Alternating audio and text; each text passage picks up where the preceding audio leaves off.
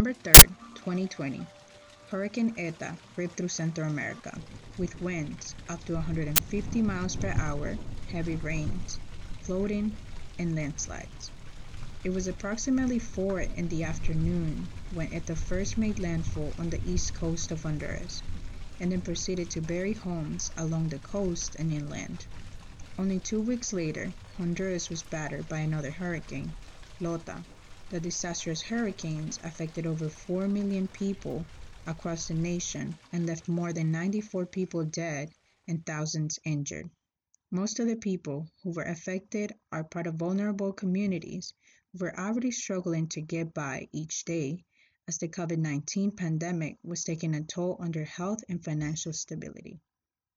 People who were severely injured by the hurricanes and in critical conditions were unable to seek medical services, as health facilities were immediately closed as a result of the damage from the hurricanes. People throughout Central America were and continue to struggle to survive. Honduras is faced with a critical public health and humanitarian crisis that most of the world is unaware of. This podcast is meant to bring attention to the current situation in Central America with a focus on Honduras, my native land.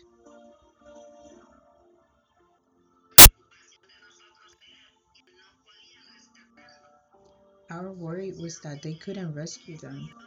They were stuck for 2 days and 2 nights up on a hill without eating or drinking anything.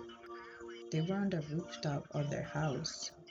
I worried because they could get dizzy and fall in the water, because there wasn't a way to get out. There wasn't a way to communicate. I worried so much that I couldn't sleep or eat just thinking about them.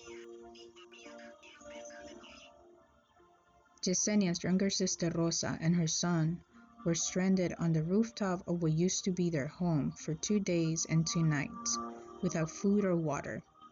After many phone calls of extreme worry and pressure from Yesenia, rescue workers helped them to safety.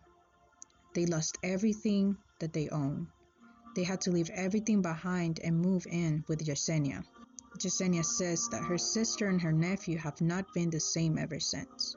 They suffer extreme psychological and physical trauma without access to any health care services or any type of aid from the government.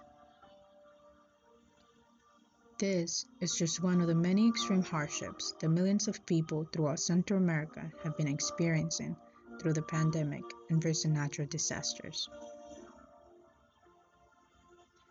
According to Johns Hopkins University's Global Health Security Index, Honduras has one of the weakest healthcare systems in the world. In 2018, the World Bank reported that the country only spends 7.05% of its gross domestic product on healthcare, and it operates through a private and public system. The private system is used by 10% of the population, the economic elite, who are privately insured.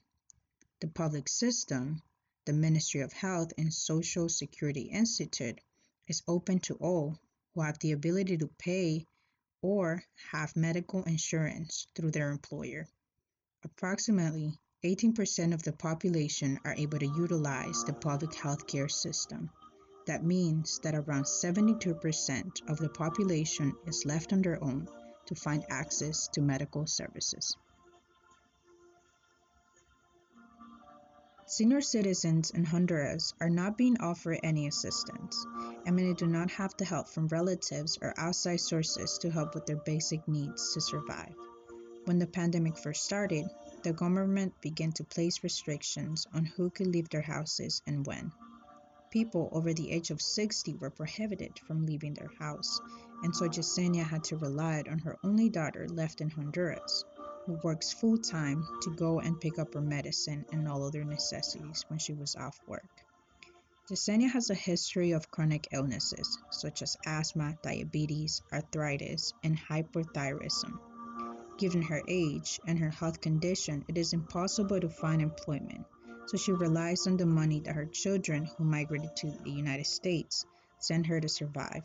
For her, access to medical services and treatment has always been a challenge, and the pandemic has only made this even more difficult.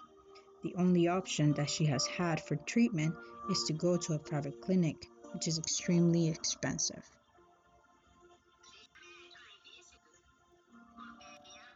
It has been very